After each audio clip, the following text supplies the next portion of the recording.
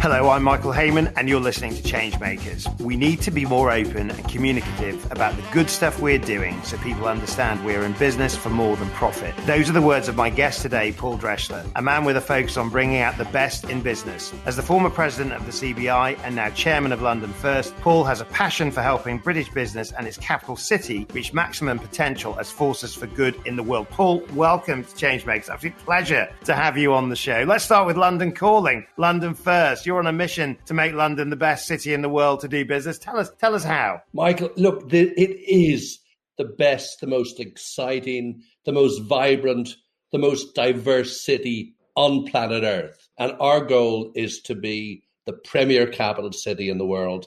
And actually, we are.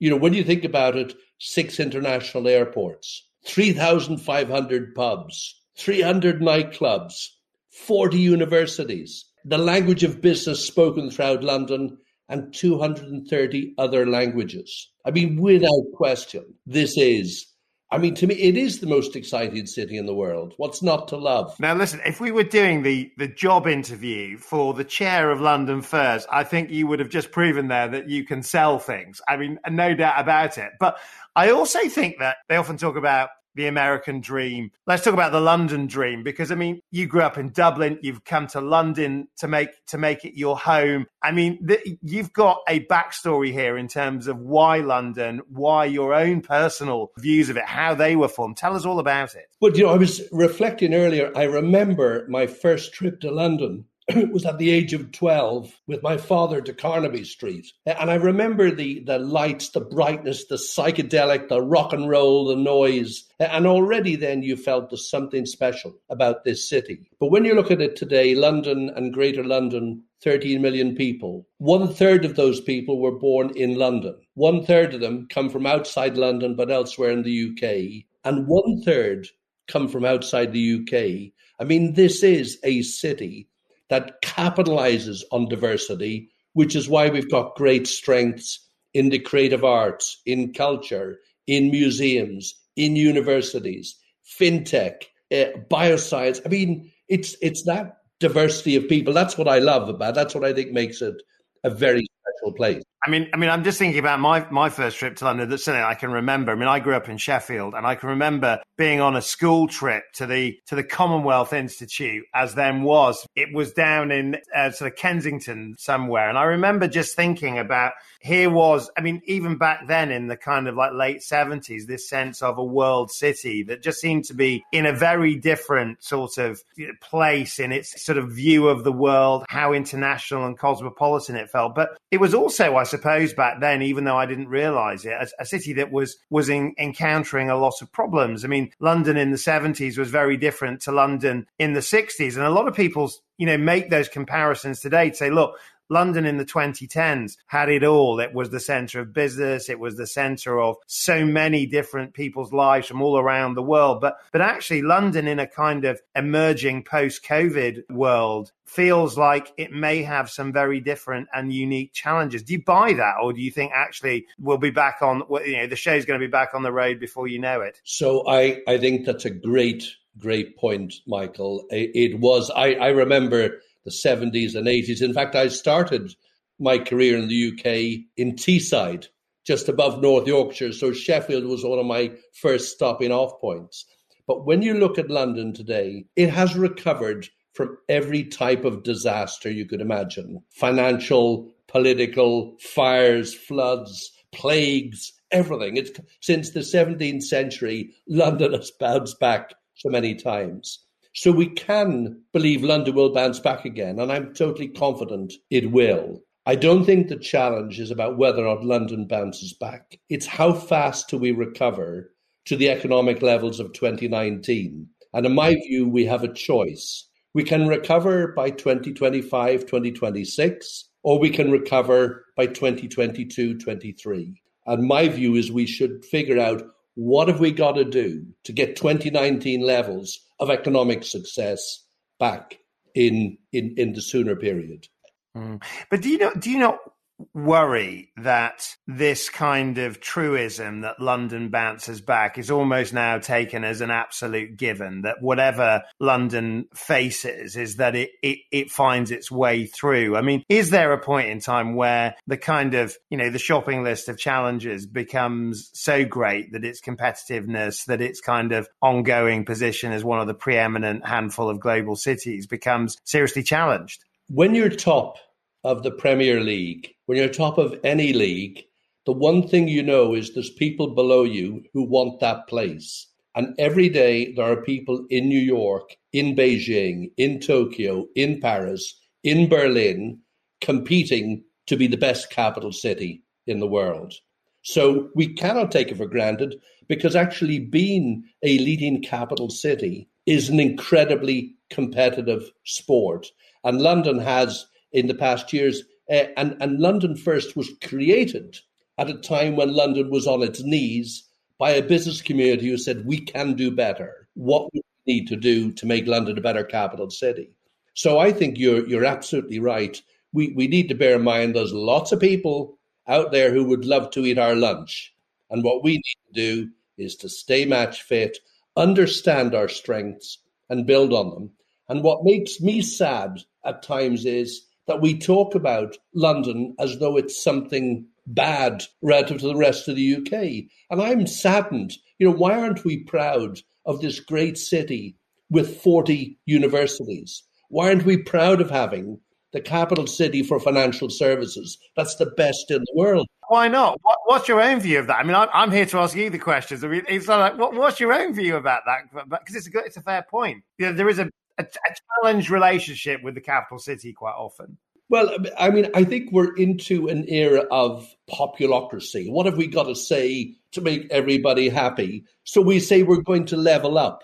Well, I'm all for leveling up. And if you want to level up a nation, the first place to start is with education. But you definitely don't level up if you let London, which generates £39 billion of taxes, 39 billion. 1/4 of all the UK's GDP comes from London. So we need to nurture one of our best pieces of the United Kingdom and actually bring everywhere else up to those successes, not pay so much attention to everything else that we forget that London is competing with New York, Paris, Beijing, and Tokyo. I mean, we're talking hopefully, not many weeks before London reopens. And of course, when the dust covers come off the city, there's going to be a reveal of the true costs of COVID. What's your feel right now for a city where I guess connection and togetherness and culture and the ability to be out and about is so integral to its sense of identity? What's your sense of that kind of immediate post-lockdown sort of moment in terms of how it's going to feel? Well, the number one item on my priority list at the moment is a recovery plan for London. It has been more damaged than any other part of the UK in terms of impact on young people, jobs lost. Over 700,000 people have left our capital city. Nearly 10% of our population have left in the past 12 months. So we need those, and we will need many of those people. So we have serious challenges, and they fall, to my mind, into three areas.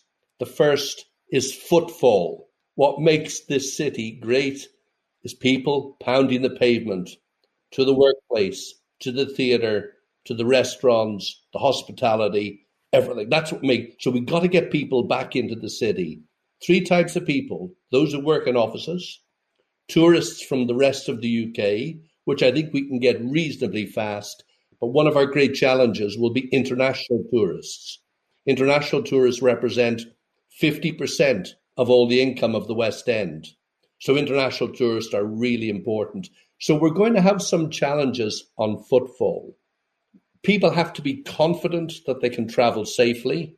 So we need people to believe that they can travel safely on the tube and the train. And as we build up the numbers, people have to feel safe in that sense. And that confidence is going to take time.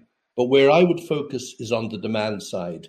Bring back the sizzle to London, bring back the excitement. I want everybody who worked in London in the past to sit at home now and say, I really miss it and I want to go back. I want to go back as soon as possible and I want to go back as often as possible. I mean, it's interesting because there's the mayoral elections, obviously, which I suppose provides the backdrop to how much sizzle the London message will have. I'm sort of thinking about how that future message is going to be communicated. I mean, you know, we've not mentioned Brexit, but you've described that as a Pandora's box of economic consequences for London. I mean, in terms of the reinvention, because I suppose that is partly what this now offers the opportunity for a city like London to start to think about how it presents itself to the world. Let's move on to this sense of being a home for good businesses that are a force for change in the world. I mean, a lot of my guests have been talking about the fact that COVID actually, when you look at the role of entrepreneurs and innovators alongside the public sector in terms of the ability to come up with vaccines and healthcare measures, is that people should be emboldened by the good things that business can do. Do you think London could be a place for those good businesses, those innovators, those future shapers? And I suppose if so, how? Well, I mean, first of all, London is great because of those businesses, and they are there today. And it is a great city for nurturing those. If you walk out of King's Cross Station today, it's alive with entrepreneurs and tech business and so on. So we have tremendous technology hubs. We're the world leading center for fintech. So we know we can create that sort of climate. In my view, we very often get very focused on the entrepreneurs and the small business. Michael, I'll tell you confidentially, I never met the chief executive of a small business who said they wanted to be smaller. They all want to grow. They all want to get bigger. And I've never met the chief executive of a big business who didn't depend on smaller businesses. But I suppose without wanting to get too sort of like theoretical about it, a lot of people are saying, yes, but okay, I get that. But we may well start to reinterpret what we mean by growth. It might not just be top line revenues. It might be about social contributions. There might be other measures, environment, social governance that become disproportionately important to the way businesses and their contribution to the world are measured and viewed in the future. So I agree with you, but I start on I am a real believer in sustainable development. And I do believe that all of this is about finding the balance between economic growth, environmental impact, and social benefit. That's what makes the world a great place. And I'll tell you a story about banks, which haven't had the most fantastic reputation post-financial crisis. I was chair of the education charity Teach First. It was originated by London businesses who looked around and said, there are too many poor performing schools in London. What can we do about it? And eventually the idea of Teach First, recruiting brilliant, enthusiastic, talented, mission-driven, determined people to go and to teach in the poorest schools. That charity wouldn't have existed, wouldn't have developed, and wouldn't have succeeded without tremendous support from Citibank, Credit Suisse, HSBC, and many others. So there is an awful lot of giving that happens in the city. Now, not just money. If you say, why are a lot of these employees highly motivated?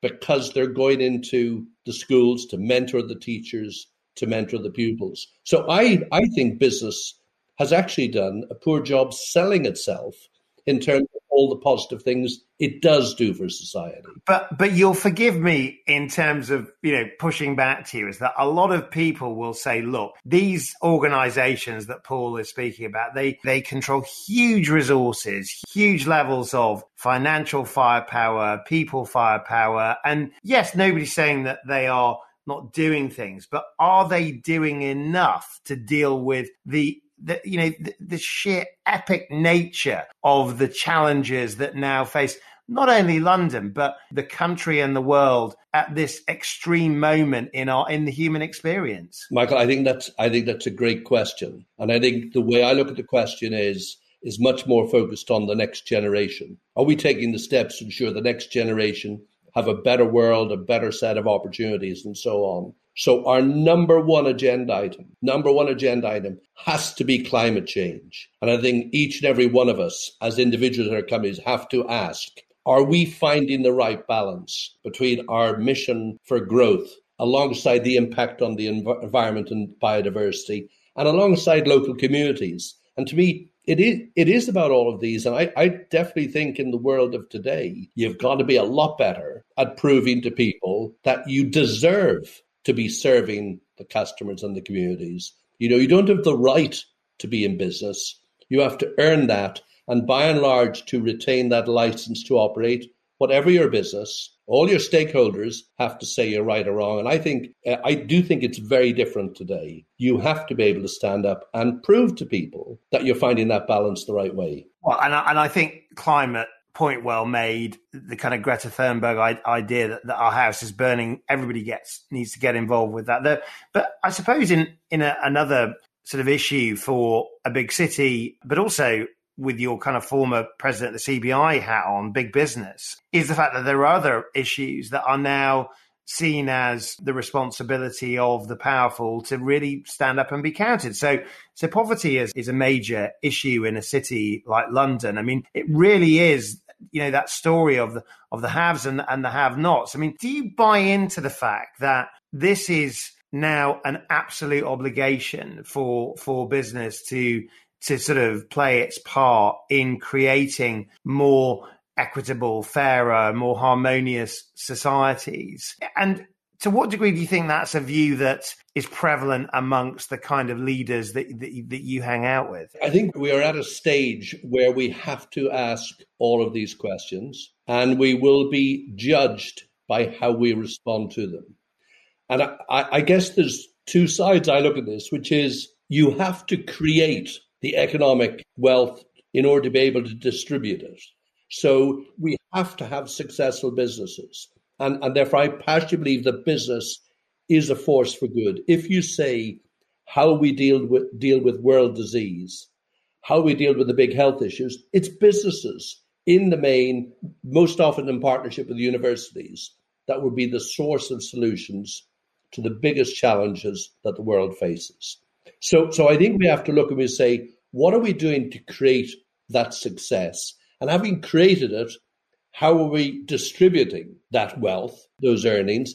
And bear in mind that businesses already give up a big chunk of their money, as do people, by way of taxation. So one question you have to ask is that taxation being distributed in a smart, fair and balanced way? And I think there's plenty of questions we can ask there. And the second thing is, do our stakeholders look and say we're finding the right balance? And if you look at the course of COVID, I think you have seen a number of companies sort of hand money back because they realized it would be untenable not to in a world that's going to judge them. Are they behaving properly? And I think that point is well made, that part of the dividend of economic success is the greater tax take. But I would also put to you that for a lot of the entrepreneurs that I interview, the social contribution is also a major part of the business model. That actually, if you had, Tom Blomfield from Monzo, I remember interviewing, talked about the fact that he wanted to basically help 1 billion unbanked people find financial literacy, find financial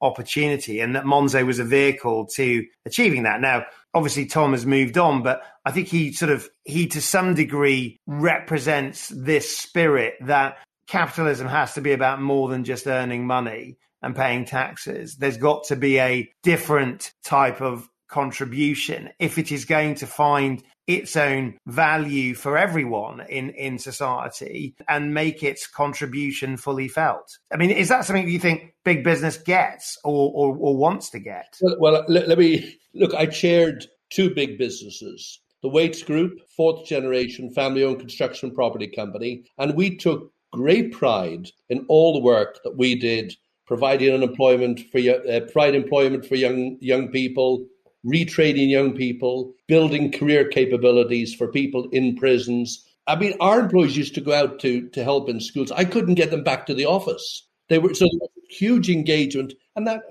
But Waits didn't boast about that. It just got on and did it. Bibbyline Group, where I was chairman, had programs running where their employees went out and did stuff in the community. They just did it. They raised money together. They did team stuff together. It was an inherent part of the business in which there was huge pride. Sunday Times, there was a great article by Timpson, the Timpson family around the Timpson shoe store.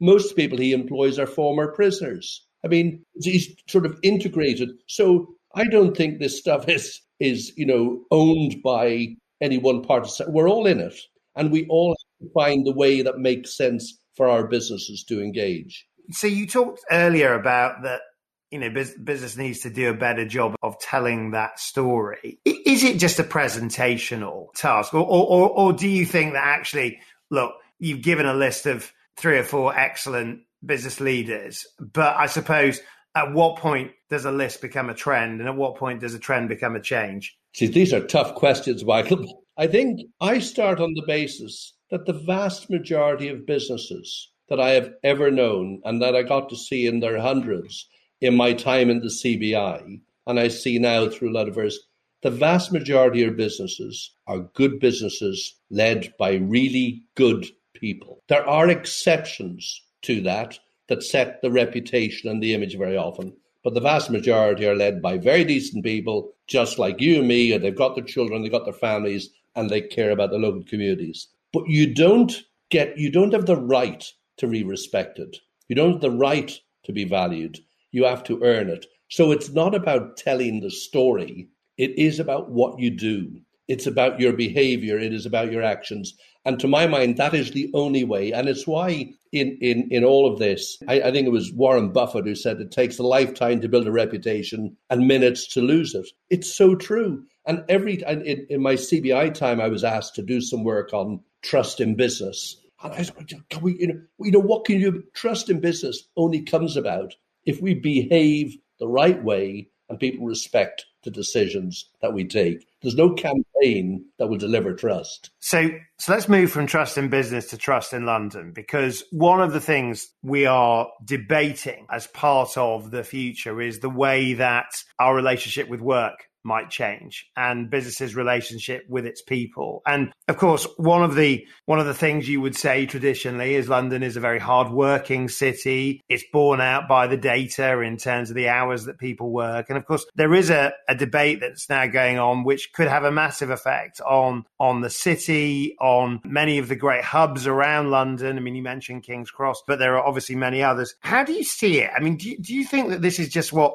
a city needs to do to evolve and reinvent itself for time? Or do you think that there is a case to make about getting people back into offices, back into more traditional ways of working again, do you think? Michael, you're going to get me into trouble here. I mean, I believe this is a time we've had a terrible 12 months. We're going to have a very tough gig to get this city back on its feet. Your nation needs you. If we are going to recover this economy in the shortest possible time, I believe that the key metric is footfall. So I would like as many people as possible to come back as frequently as possible, spend as much money as possible, and enjoy themselves to the full extent for as long as it takes to get our economy back. And as we see that peak, as we see that 2019 level of economic activity in front of us, that's the time to go into a reset of new ways of working with greater flexibility. I think that was a consummately handled answer, Paul. I don't think so basically, and I think it's a fair point, right, is that the vibrancy of a city relies on people using it and being a part of it. And I suppose the question to sort of put into that, though, is that many of us are asking questions, though, about balance and about thinking again about the kind of contract between our places of work, our roles as parents, friends, whatever those things might be, and that a major moment in time like this does provide an opportunity to rethink. But I suppose you're also saying, though, that there is a need and an urgency to get on with it. I mean, is that a fair reflection of what you're saying? I'm passionate about technology and change and adapting. But we currently today in our London Underground, it's operating at less than 20% of capacity. Our buses are at 1/3 of their capacity. If you walk down Cannon Street, all those small businesses that you are championing are shut down. They all invested to create those businesses to support all those legal firms and financial firms in the City of London. And are we saying after this tough time, actually, we've all had the experience of our country homes and that happy living in the fields, and we quite like it. And all you small businesses who invested support us for the past 50 years, good luck, you're on your own. I think there's a better way. I think there's a kinder way, which is about balance. And I do think we need to remind ourselves that in all this lockdown, 10 million people have gone to work every day as though it was normal. So, in all this wonderful stuff of leveling up and being nice and fair and balanced, let's remember there's a lot of people who depend on the way the world used to be. And yes, we have to change. We don't have to do it instantly. Right. Okay. So that is a measured answer in terms of the changes that may well happen. What about the change in yourself, Paul? What do you think you've learned about yourself during COVID? I mean, this is a life-changing moment that nothing like any of our generation have ever experienced. I mean, are there things you've learned about yourself in this moment in time that you share? Well, look, I'm not sure what I've learned, but I do consider. I mean, I've never left this great capital city in the past. I've been here for the journey. I've been lonely, but I've been here. And what the first thing I do is I look and I say, compared to the vast majority of people, I have no reason whatsoever to complain. I'm very lucky. I've got space. I can have these conversations. I don't have children running around at my feet. I don't have kids sharing bedrooms. I don't have 8 kids all sharing an iPhone to go to school. And so I'm the luckiest man on the planet. But I'd also say I'm possibly one of the loneliest because I love being with other people, meeting other people and doing the business. So what I have learned, I think, are 3 things. Mankind is incredibly adaptable. The fact that so many of us have been in quarantine for much of the past 12 months and are still functioning says something about our adaptability. The second thing is the speed at which we can turn from being totally dependent on meeting people face to face to over a weekend running our companies, running our businesses, running our schools, running our colleges, universities, remotely, virtually. I mean, that has just been seismic. But I would say, just talking to one of my good friends half an hour ago, a very, very nice, successful business person, and he said to me, I'm just sick of it all now. I'm just fed up. So I think the other thing is we were very lucky. Lockdown 1 was an Indian summer from March to October. It was the best year ever in terms of weather. How lucky were we? We've now had 2 or 3 months of 3 hours daylight a day or whatever.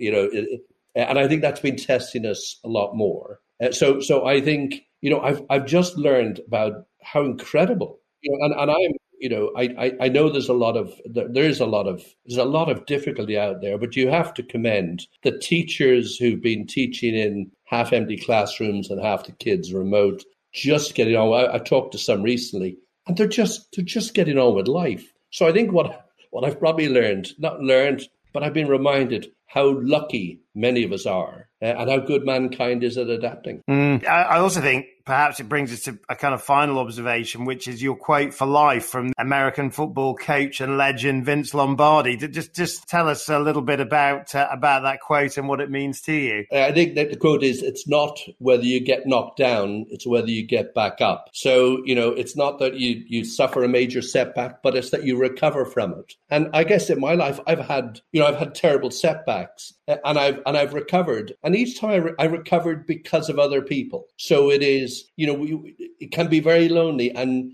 I've had married to Wendy for 40 years. She has been fantastic. And the setbacks very often she would help me with, or my children, the sources of recovery come from many places. They have to come from within, but they can be fueled from without. And I think that's, what I feel is the speed at which we recover can be helped a lot by having planning and support. I think the speed at which London recovers will be helped by a great plan and lots of support.